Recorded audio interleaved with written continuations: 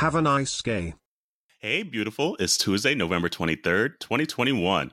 Welcome to Have a Nice Gay, where we are just simply pretending to work this week. I'm Carl from Minority Report podcast, and I'm with Mike from Gayish. How you doing today, man? I'm great, thanks. How about you, Carell? I'm doing great. I mean, really, does anyone work the week of Thanksgiving? I don't think so. No, it's true. In fact, my boss today moved our meeting to Monday. And he just said, because we're not going to do it on Wednesday. It's like, are you for real? No, we're not doing it.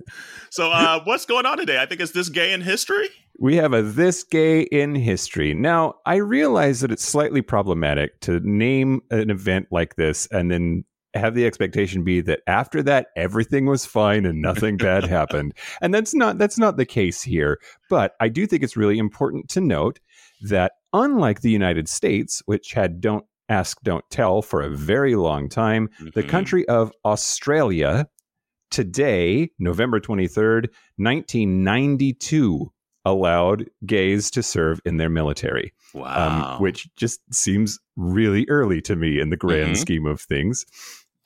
So what happened was the Prime Minister, Paul Keating, had a meeting on his calendar to go to a meeting to just talk about whether the military ban on homosexuals should be lifted. And there was a dispute of some kind with a senator. And then after the meeting, he just got in front of the press, did a press release that said the government has decided to end discrimination preventing homosexual people serving in the defense forces effective immediately. Hey. And went from like, maybe this is something we're going to do to like lunchtime and then did it. You know, it was like over pizza, like, you know what, I'm going to do it. I'm going to do it. Yep.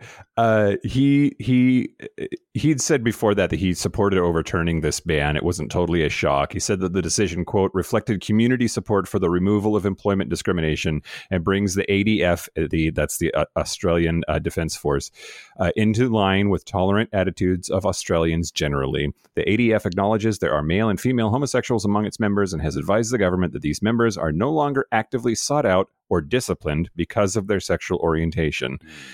And this outcome was heavily influenced by a perception in the cabinet that if they did not lift the ban, the issue would continue to be raised and the ADF needed to adapt to the changing social attitudes toward homosexuality as soon as possible. Love it. Wow. So they just did it. Now there were other struggles, of course, like I alluded to a little bit ago. It wasn't all like bump free after that. There were different things, especially when we start talking about like intersex folks and trans folks in the military. But it was a very big day and had this massive impact on the Australian military. And it all happens today in 1992.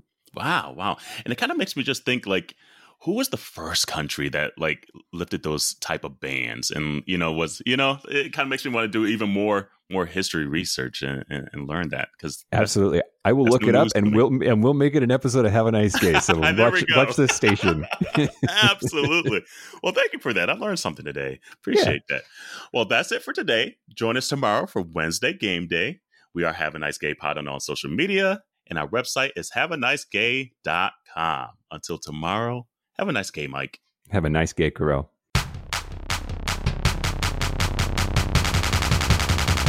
Have a nice gay.